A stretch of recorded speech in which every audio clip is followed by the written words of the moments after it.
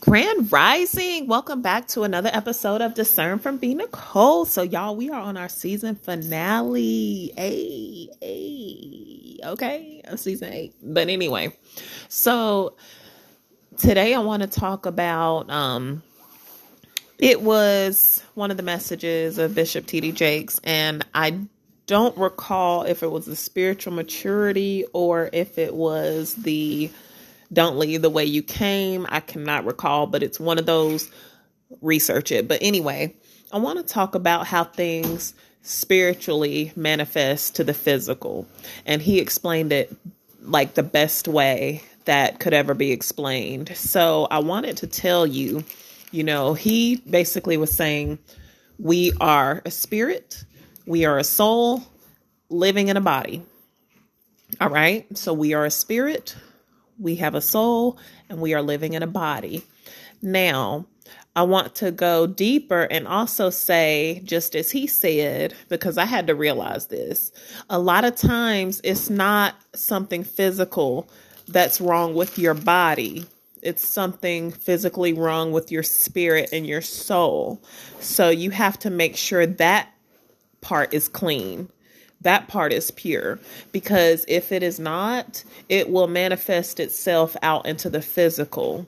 You see what I'm saying? Most people, when they heal, when they, go through a change, it starts on the inside of them, in their heart, their subconscious mind. Your heart is your subconscious mind. And then, your soul, and then it manifests into the physical, because we are spiritual beings. So like he had said, and it was so plainly put, and I love it. If you're overweight, it could be not what you're eating, but it could be what's eating you. Okay. So just let that sink in for a minute. You know what I'm saying? Like, that's huge. A lot of us, we're dealing with these ailments and these, physical things going on, and all of that stuff is spiritual. It begins in the spiritual. And, you have to recognize that, because that's what I did. I noticed that, when I was in my lowest of lows, physically, I looked horrible in my eyes, like horrible. Carson, please. Sorry, y'all. He jumping. And I'm trying to do this. I got to get it out because it was just on my heart to do it. But I looked horrible. You feel what I'm saying? Like, I looked a hot mess. But once I began to release all of that and cry out to God for healing and deliverance and all of that, because there is a cry that you can cry to God instead of nagging and complaining and all of that, as he has said in the sermon, that God, it will stop God in his tracks, and he will come and see about you. It don't matter where you at. It don't matter how you are. It don't matter how bad you think you are. He will come and see about you.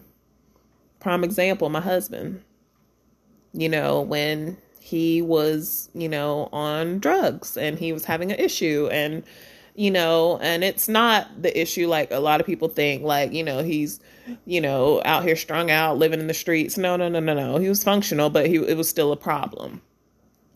I got tired of talking about it. So I went to God and cried out. And he delivered him. Do you hear what I'm saying? Because I would have not married this man if he was not delivered. Do you understand me? So yes. So, make sure your heart, your subconscious mind is pure. Your spirit is pure. Your soul is pure. You know what I'm saying? Just release all of that stuff to God that's bothering you. Come to him in prayer and supplication, and he will deliver you. I promise he will. Okay? All right. But I love you. Y'all take care. Peace.